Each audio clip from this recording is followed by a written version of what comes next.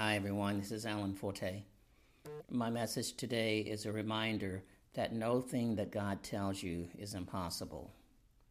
Sometimes there are things that we face in life that can be so compelling that we might find it hard to believe that things could be any other way for us. We may know of someone who is sick, someone who is homeless, someone who is in a difficult relationship, someone who does not know the Lord even, or we ourselves may be held by something from our past that continues to live on in our present.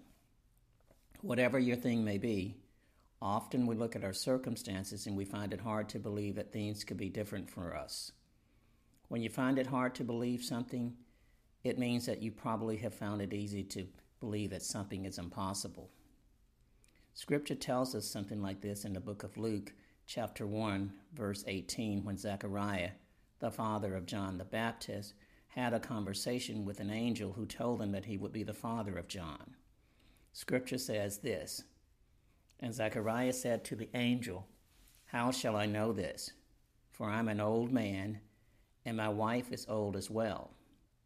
Zechariah was saying fathering a child at his age and his wife having a child at her age was simply impossible. They were past all that. But I want you to know that we may be past some things in our lives for sure, but nothing is past possible with God. Nothing. If you want to live with the understanding that no thing is impossible with God, you must learn to live with the knowledge that God is also the God of nothing. You see, before anything existed at all, God existed. So, if he existed before a thing existed, then nothing had to be made possible by him, just like any other thing was made possible by him.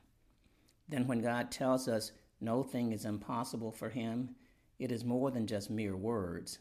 It is his word in which all things are possible.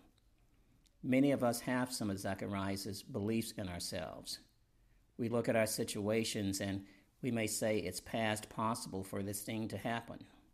But like Zechariah, there's also an angel in our lives, there to remind us to be ready to hear and to believe when God comes and tells us something about our lives. The angel is there to remind us that all things are always made from some things that are currently nothing until God makes something of it. So, as you live out your life and the challenges that are before you each day, learn to ask the Lord to take the things that are nothing in your life and to make them something so that you can live joyfully with anything that happens with you. The angel responded to Zechariah's unbelief by saying, "I am Gabriel, who stands in the presence of God, who was sent to speak to you and to bring to you these glad tidings." God was saying to him, "I'm about to take nothing and make something great, so receive it with blessings and gladness."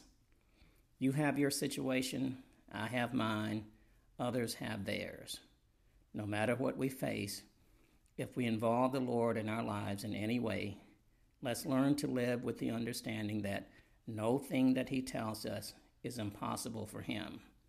And unlike Zechariah, who thought it was past possible for him, so it had to be past possible for God, let's live as if no thing is just a thing that's possible, but just not yet.